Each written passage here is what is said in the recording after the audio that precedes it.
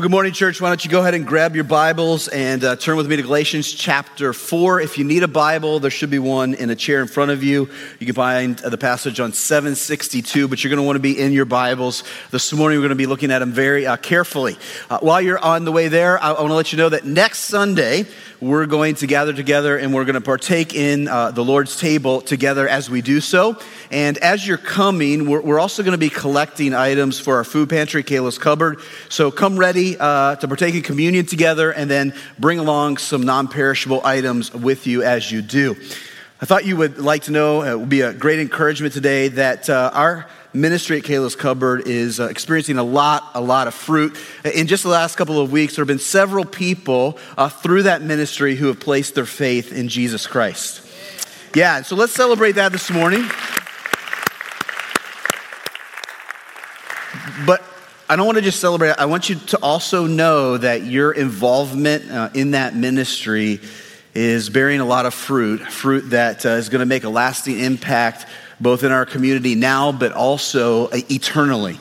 And so a simple thing, we all have plenty, right? Or at least most of us do here. And so let's just continue to share and continue to invest. And as we do so, I believe that God's going to continue to be faithful to bear a lot of fruit through that ministry and many others as we seek to live on mission here in Southeast Iowa and beyond. Now, since we're talking about next Sunday, I also want to mention that it happens to be Independence Day. Did you realize that? Next Sunday is July 4th. So I know that some of you are going to be out of town next Sunday, but if you're not out of town, I want to invite you to come and to begin your celebration of your freedom here with your church body. So we're going to celebrate, we do this every Sunday. We're going to celebrate the greater freedom that we have in Christ. So let's come and do that together, and then we can go out and celebrate the freedom that we have as Americans, all right? So if you're in town, I hope to see you next Sunday. And if you're out of town, you can watch us online at 10 o'clock, all right? So that's next Sunday. But today, we're going to turn our attention to Galatians 4 as we jump into it. And we're going to find the Apostle Paul elaborating on the wonderful truth that he introduced at the end of chapter 3, our adoption as sons of God through faith in Jesus Christ. I think you all know that adoption is very near and dear to me, as it has brought me one of my greatest treasures, a young man that I first knew as Jahai, but that now goes by the name Zane Christopher Carr. And it was the truths that we're going to see in the first 7 verses of Galatians chapter 4 that motivated even I to begin the adoption process almost 10 years ago now. You see, in Galatians chapter 4, Paul's going to tell us about our adoption, and that truth is what motivated us and inspired us to adopt nearly now 9 years ago. This means, in a way, I've been waiting almost a decade to preach this message to you, and so I hope it's going to be a blessing to you today. Let me begin by reminding you that in last week's passage, Paul told us that before faith in Christ, we were imprisoned and condemned. But after faith in Christ, we're now free sons of God, sons who will inherit all that the Father has promised us. So we got to get this, because Paul's just going to continue on with this line of thinking in our passage today. Before faith in Christ, we were all imprisoned and condemned, but now after we place our faith in Christ, we are free sons of God who are going to inherit all the promises that our Father has given us. So that's the end of chapter 3. And now in the beginning of chapter 4, Paul's going to tell us how this happens and what our experience is as a result. In short, then, there are 2 big things that we're going to learn today. One, how we get the status of sonship, how we actually get adopted.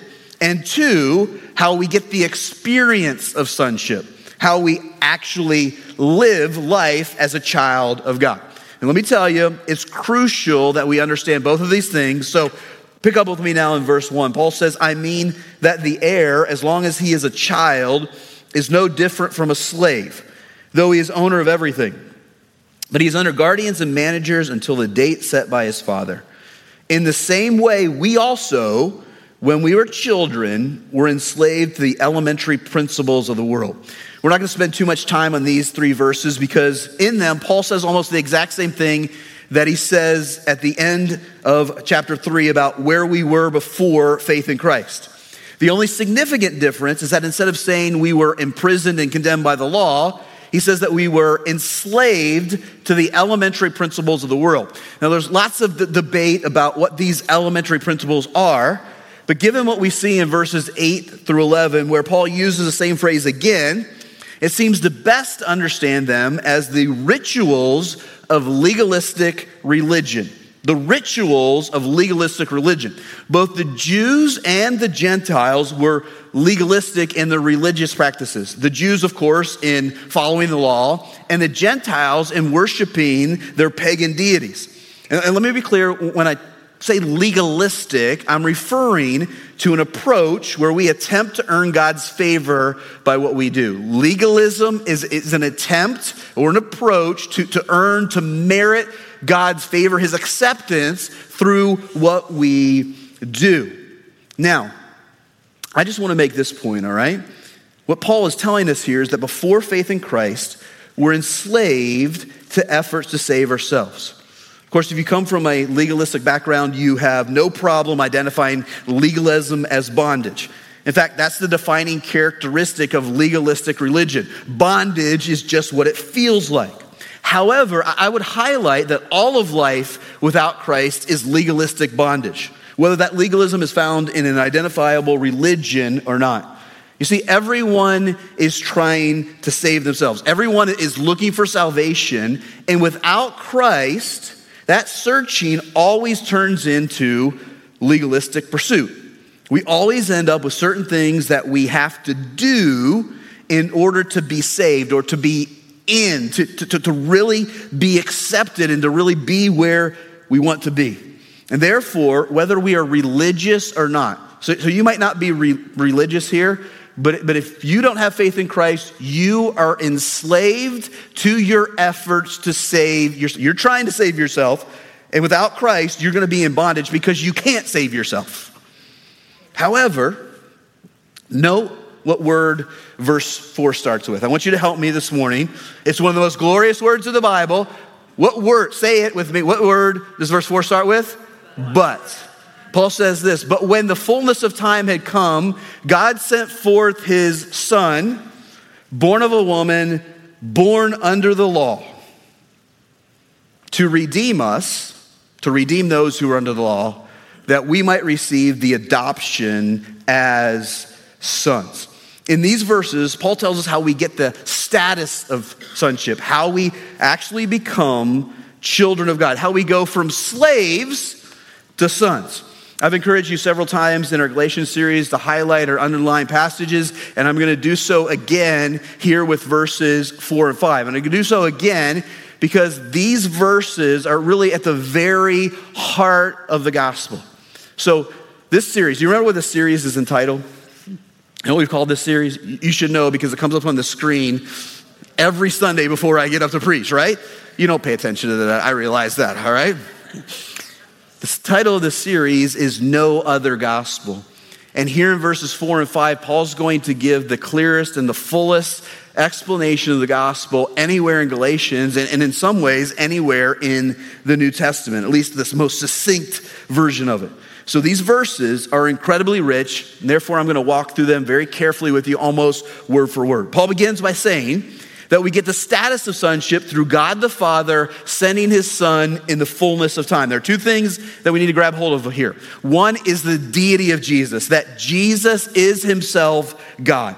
This can be seen from the Father, from the fact that the Father sent him from heaven, meaning that Jesus existed with the Father in heaven before he was born here on earth.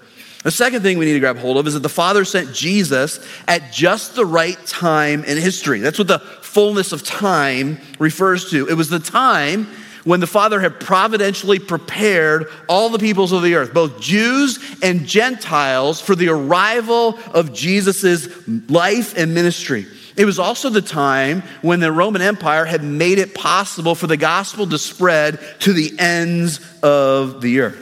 Now, we could have an interesting and in-depth discussion about how these things are true, but for now, suffice it to say that God chose the absolute perfect time to send Jesus. And when Jesus came, Paul says that he was born of a woman.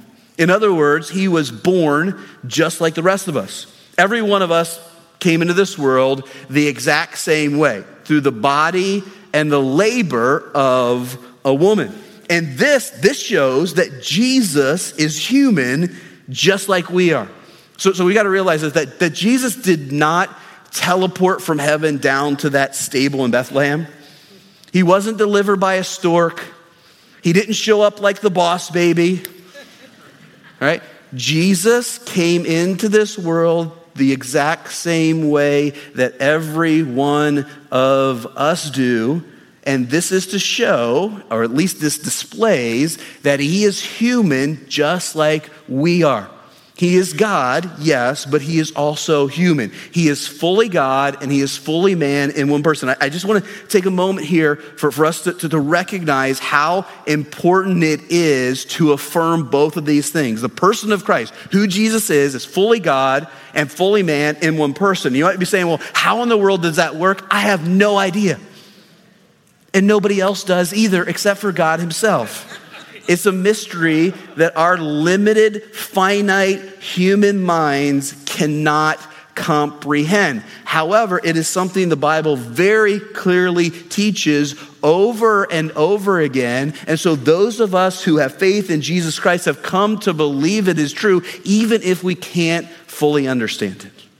Jesus is fully God, fully man in one person. Now, he's not only born of a woman, Paul says that he's also born under the law, which means when he came into this world, he came in obligated to the law just like we are. He was required to follow God's law just like you and me. There's a difference, of course, when it comes to Jesus, right? Jesus actually kept the law, while none of us do. Jesus was the law keeper, while we are all lawbreakers. Now, what's the significance of this? Well, Jesus, in being a law keeper, is then able to pay the penalty for our law breaking and to transfer to us his law keeping. We get his law keeping, he gets our law breaking. Pretty good deal, don't you think? Now, let me quote John Stott here again. Let me say this first. There are three key things then that we need to see about Jesus in verse 4. His deity, his humanity, and his perfect obedience. Jesus was fully God, fully man, and fully obedient. And these three things are what enabled him to be the one through whom, as verse 5 tells us, we are redeemed and adopted as sons. To quote John Stott again, the divinity of Christ, the humanity of Christ, and the righteousness of Christ uniquely qualified him to be man's redeemer. If he had not been man, he could not have been redeemed men. If he had not been a righteous man, he could not have redeemed unrighteous men. And if he had not been God's son, he could not have redeemed men for God or made them the sons of God. However, Jesus did redeem us, and he did make us sons of God, and he did it as the God-man who lived a life of perfect obedience that we do not. Now let's talk about what it means to be redeemed and adopted. Paul says that this is Jesus, fully God, fully man, perfectly obedient, and he came to this earth in order to redeem those who are under the law. So who are those who are under the law? All of us are under the law. And Jesus came to redeem us so that we might receive adoption as sons. Let's talk about redemption, and then we'll talk about adoption. We've already learned in this series that the word redeem means to free from the penalty by the payment of a price. And so here again in verse 5, Paul's telling us that Jesus paid the price so that we can be freed from slavery. Let's remind ourselves of what price Jesus paid. Here's what the Apostle Peter tells us in his first letter. He says, "For you know that it was not with perishable things such as silver or gold that you were redeemed from the empty way of life handed down to you from your forefathers." What is that empty way of life? It's an empty way of life where we are trying to save ourselves through what we do. We've been redeemed from that. And how have we been redeemed? Or what have we been redeemed with? But with the precious blood of Christ, a lamb without blemish or defect. The price that Jesus paid was his blood, his very own life. Jesus gave his life in exchange for ours, And as a result, through faith in him, we're now free from slavery. We're free from needing to work for our salvation. So can I proclaim to you the wonderful truth that if you are in Jesus Christ, you do not any longer have to try to save yourself. You're free.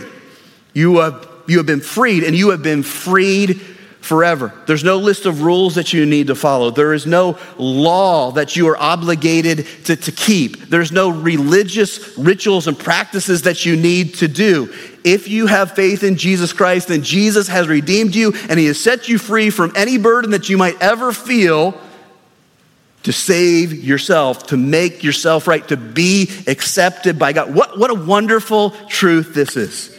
Isn't it wonderful to be free? So next week again, we're going to celebrate our freedom as Americans. And God's given us that freedom too, and we should celebrate it. We should be thankful for it.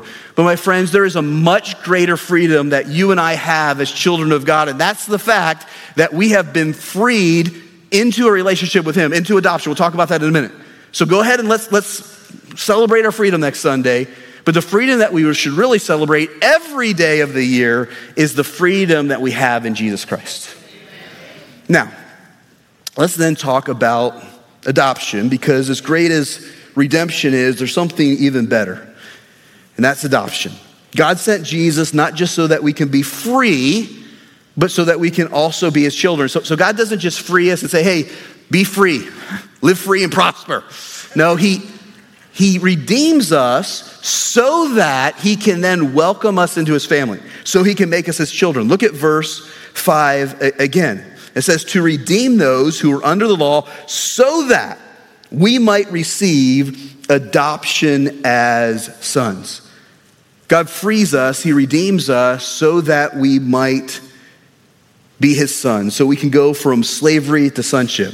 Now let's talk about what sonship entails. The phrase adoption as sons here in verse 5 is literally the full rights of sons. Through faith in Jesus Christ, we receive the full rights of sons. Now, to understand what this means, we have to go back to the first century Greco-Roman world, where a wealthy man who was childless would sometimes take one of his slaves and adopt him. So a really wealthy man didn't have any children, he didn't have any heirs. Sometimes he would take one of his household slaves and he would adopt him as a son.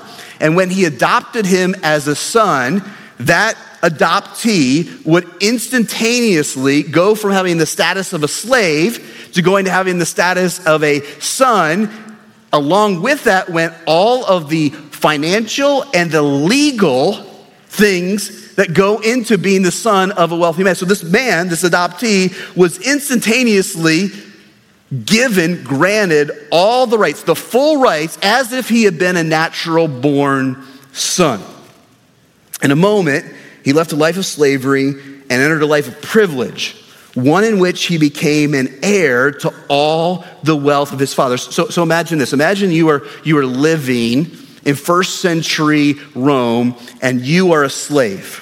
And there were lots of slaves in first century Rome, so it would be very possible if you lived during that time, you would be a slave. And if you were a slave, you really had no life. Your life was completely dedicated to doing whatever your master wanted you to do. You really had no present, you had no future, you had no belongings at all. So imagine that you're in that situation, and then one day your master says, you know what? I've decided to adopt you. I've decided to make you my son. When he decided to do that, and when that became official legally, you would instantly go from having to serve your master to being a dearly loved son with all of the privileges, all of the wealth, and all the inheritance that man had.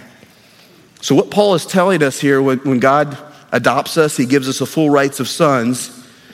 He's telling us that the moment we place our faith in Christ, we're freed from slavery, and God adopts us into his family so that we receive the full rights of a son of God. We instantaneously enter a life of privilege and become an heir to all the wealth of our Father, who is God himself. Note how Paul explains this in verse 7 when he says, so you are no longer a slave, but a son. And if a son, then an heir through God. So the point here is that when God adopts us, we get all the rights of a son of God. All of the rights are ours. All of the things that it means to be a son of God are now true of us. When I reflect on this, on the wonder of this, I can't help but respond as the Apostle John does in 1 John 3 when he writes this.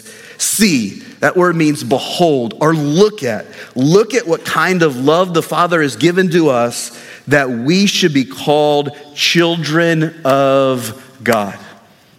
Brothers and sisters, if you are in Christ today, you need to look. You need to behold. You need to see the amazing love that God has poured out on you to take you from slavery to sonship so that you might know today. You know what the greatest privilege in the world is? The greatest privilege in the world is to be able to say, I am a son of God. There is no greater privilege than that. And we should look and we should see that only takes place because God loves us, because we don't deserve it, right? Do any of us deserve to be sons of God? No. We deserve to remain in bondage. We deserve to remain condemned. We deserve to remain in prison. But in his great love for us, God sent his son to come and die. His only son, his perfect son, to die in our place. So through faith in him, we might be adopted and we might be called sons of God. So that's how we get the status of sonship. Let's now talk about how we get the experience of sonship. Look at verse 6. And because you are sons, God has sent the Spirit of his Son into our hearts, crying, Abba, Father. The first thing I want to point out here is that there are two sendings in our text today. In verse 4, Paul says that God sent Jesus. And now here in verse 6, he says that God sent the Spirit. And here's how it works. God sent Jesus so that we might have the status of sonship. And then once we have the status of sonship, God sends the Spirit so that we might have the experience of sonship. Everybody got that? It starts with God sending his Son. Jesus came to earth. And he came to earth so that we might have the status of sonship. And then once we have the status of sonship, God sends his Spirit into our hearts so that we might have the experience of sonship. Now, when the Bible says hearts in places like this, it's not referring to our physical organ, like Jesus actually resides in this thing that's beating in my chest. Hearts here represents our being, our life, the very center of who we are. So if you are a believer in Jesus Christ, if through faith in him you become a child of God, you have the Spirit residing in your life at this very moment. We actually learned this earlier in chapter 3, where Paul tells us that the Spirit's presence in our life is the mark of a Christian. The defining mark of a Christian, what makes you a Christian, what makes you a son of God, is the presence of the Spirit in your life.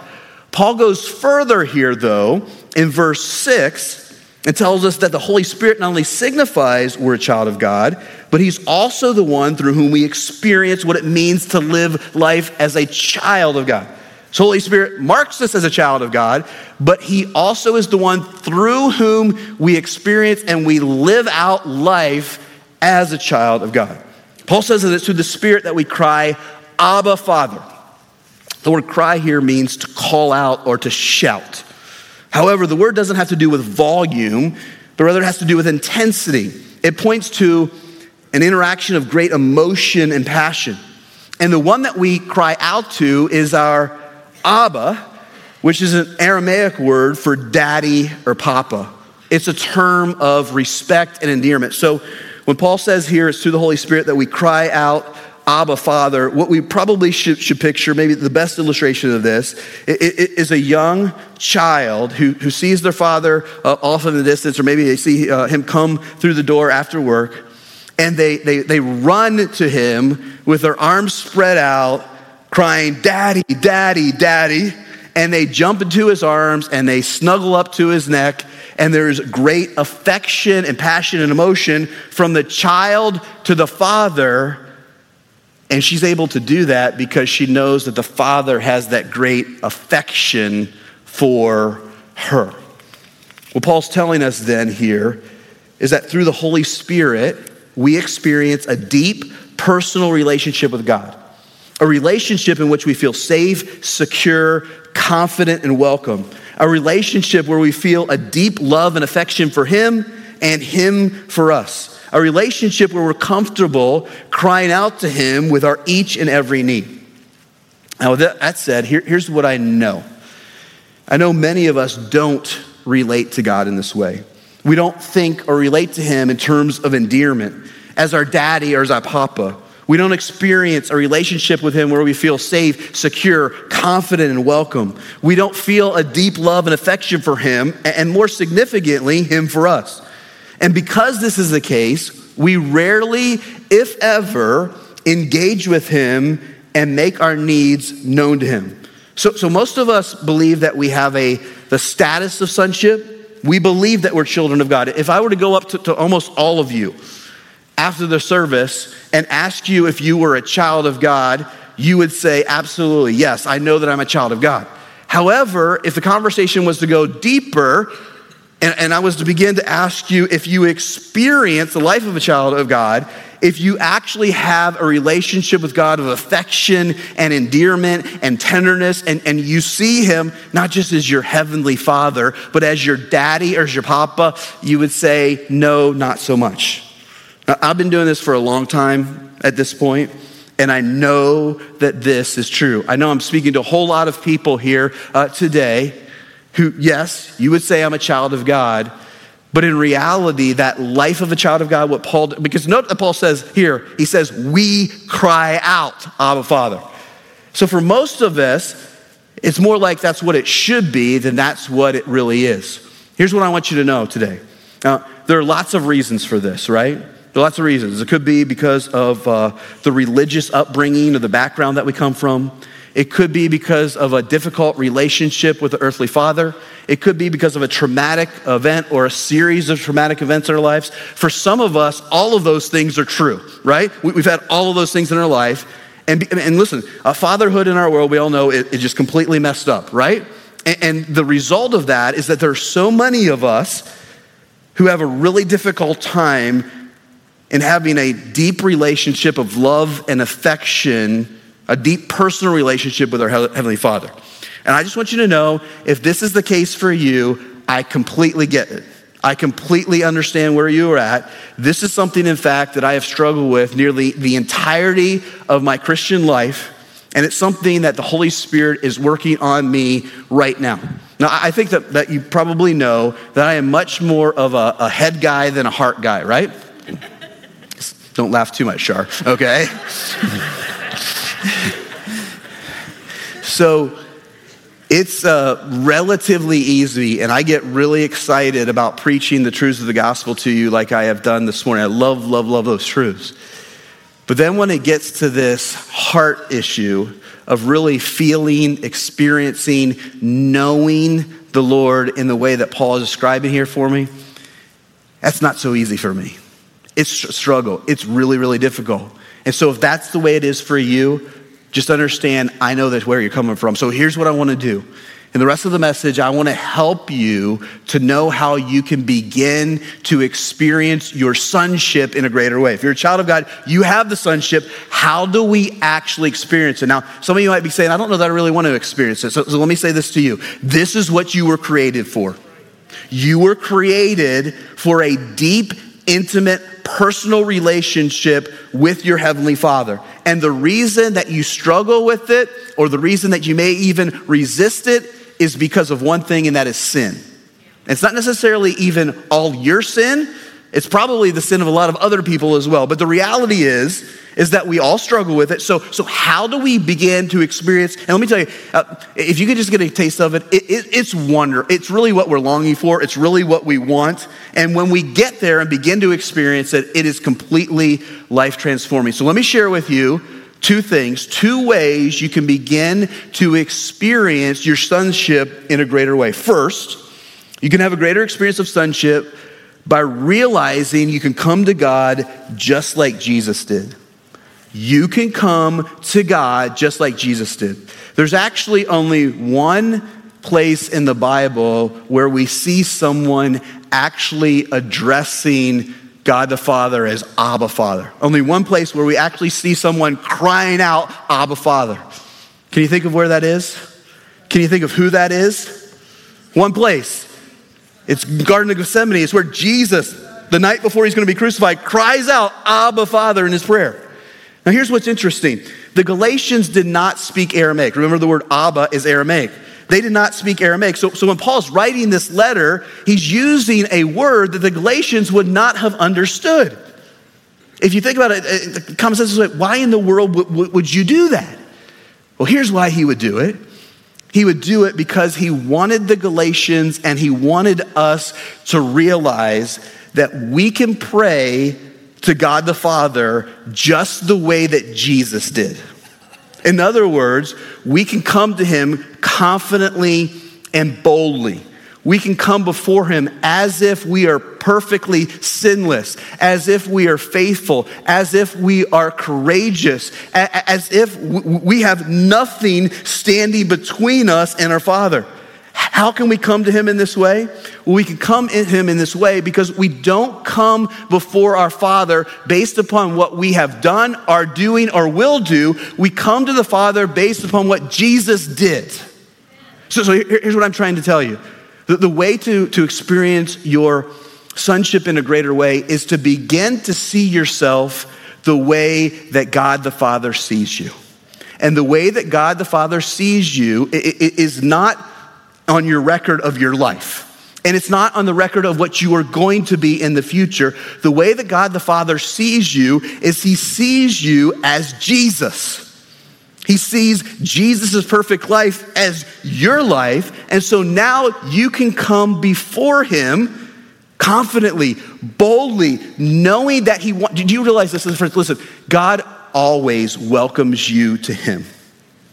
God always welcomes you to him. And he desperately wants you to come to him with your struggles, with your pain, with your hurt, with your anger, with your frustration, with your questions, with your sin. Listen, I just want to tell you this. There is nothing that anyone in this room as a child of God is doing right now or has done in the past, whether it's an action, an attitude, something that you have said, that should keep you from coming before your Heavenly Father.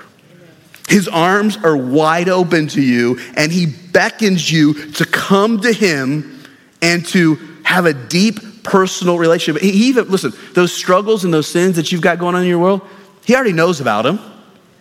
And he just wants you to come and to talk to him about them, to confess them, and to ask for his help in changing and transforming. So listen, there is nothing about you that you have done or about your person that should keep you from coming before the Father. Because when you come before the Father, he doesn't see any of that stuff. It's gone, it's done, it's been erased as far as he is concerned. And you come to him solely on the basis of Jesus' perfect life so that you can cry out to him.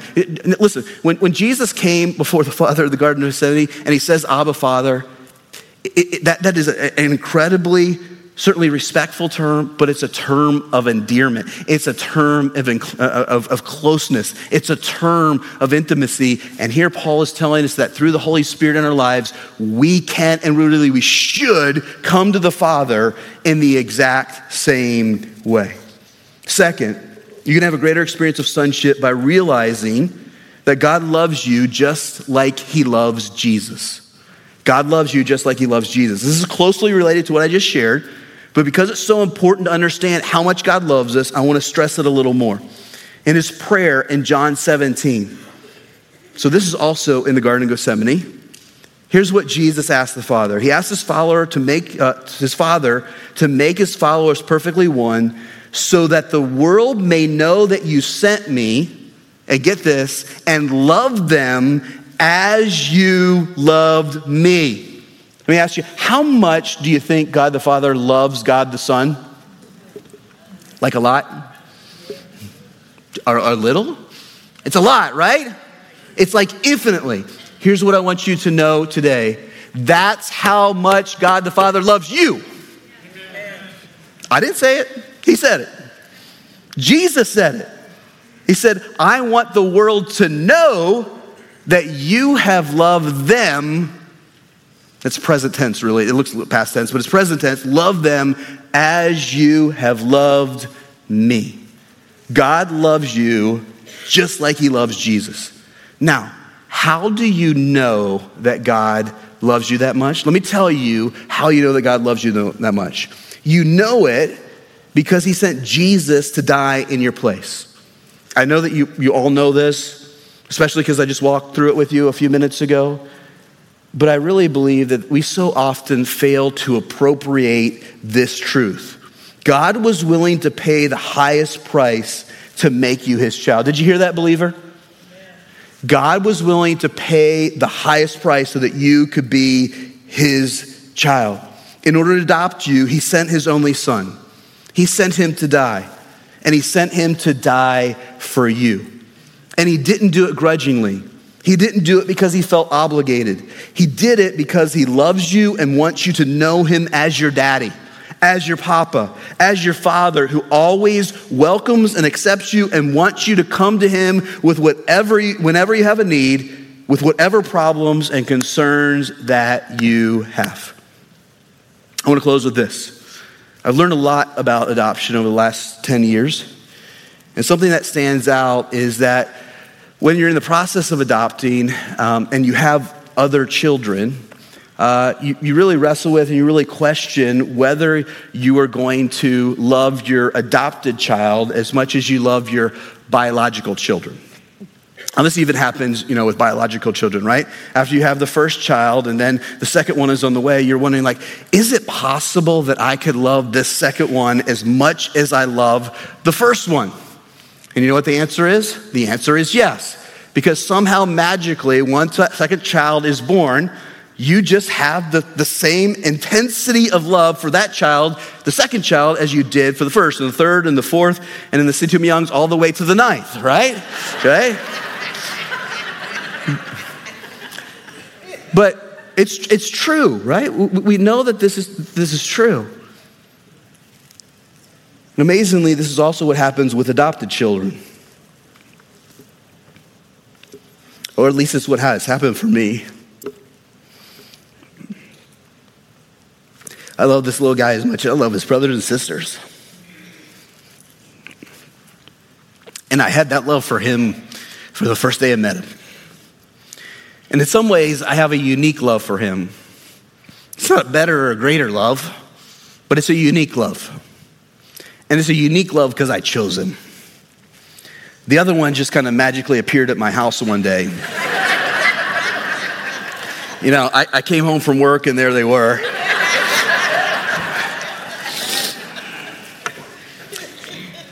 There's a lot more to it than that. At least Eva will tell you what there is. But I chose him. I chose to go on a very costly trip to a foreign land to bring him home and make him my son. Brothers and sisters, that's what God's done for you. He chose you. Ephesians tells us that he chose you before the foundation of the world, before he made anything. He decided that he was going to send his son. Think about this. This is mind-blowing. God knew that Adam and Eve were going to sin. And knowing that Adam and Eve were going to sin, he decided before they even sinned that he was going to sacrifice his own son to make you his child. And so Jesus came on a very long and a very costly journey to a foreign land. And he did it to bring you home and make you God's son or daughter. And so in closing, what I want to tell you is, if you want to have a greater experience, and you do, if you want to have a greater experience of your sonship, then you have to take these two truths I've closed with, and you have to meditate on them, and you have to pray over them. You have to go back to them constantly, over and over, that you can come to God just like Jesus did, especially when you screw up. And that you can do that because God loves you like he loves Jesus. Take these truths, meditate on them, and then do this, okay? You have the Holy Spirit living in your life. We need to talk a lot more about the Holy Spirit. We're going to do that in the coming weeks. You have the Holy Spirit. Take those truths and ask the Holy Spirit to make them real for you so that you will be drawn into a deeper relationship with your heavenly Father. I don't know if you realize this or not, but you can pray to the Holy Spirit. We pray to the Father, right? And sometimes we pray to Jesus. How often do we pray to the Holy Spirit? What we need to recognize is we actually see the teaching of the doctrine of the Trinity in this passage. We actually see it in verse 6. All three of them there. And the Holy Spirit is just as much God as God the Father and God the Son. And so you can rightly and you should pray to him and praise him, but you should also ask him to take the truths of your sonship and make them the experience of your life.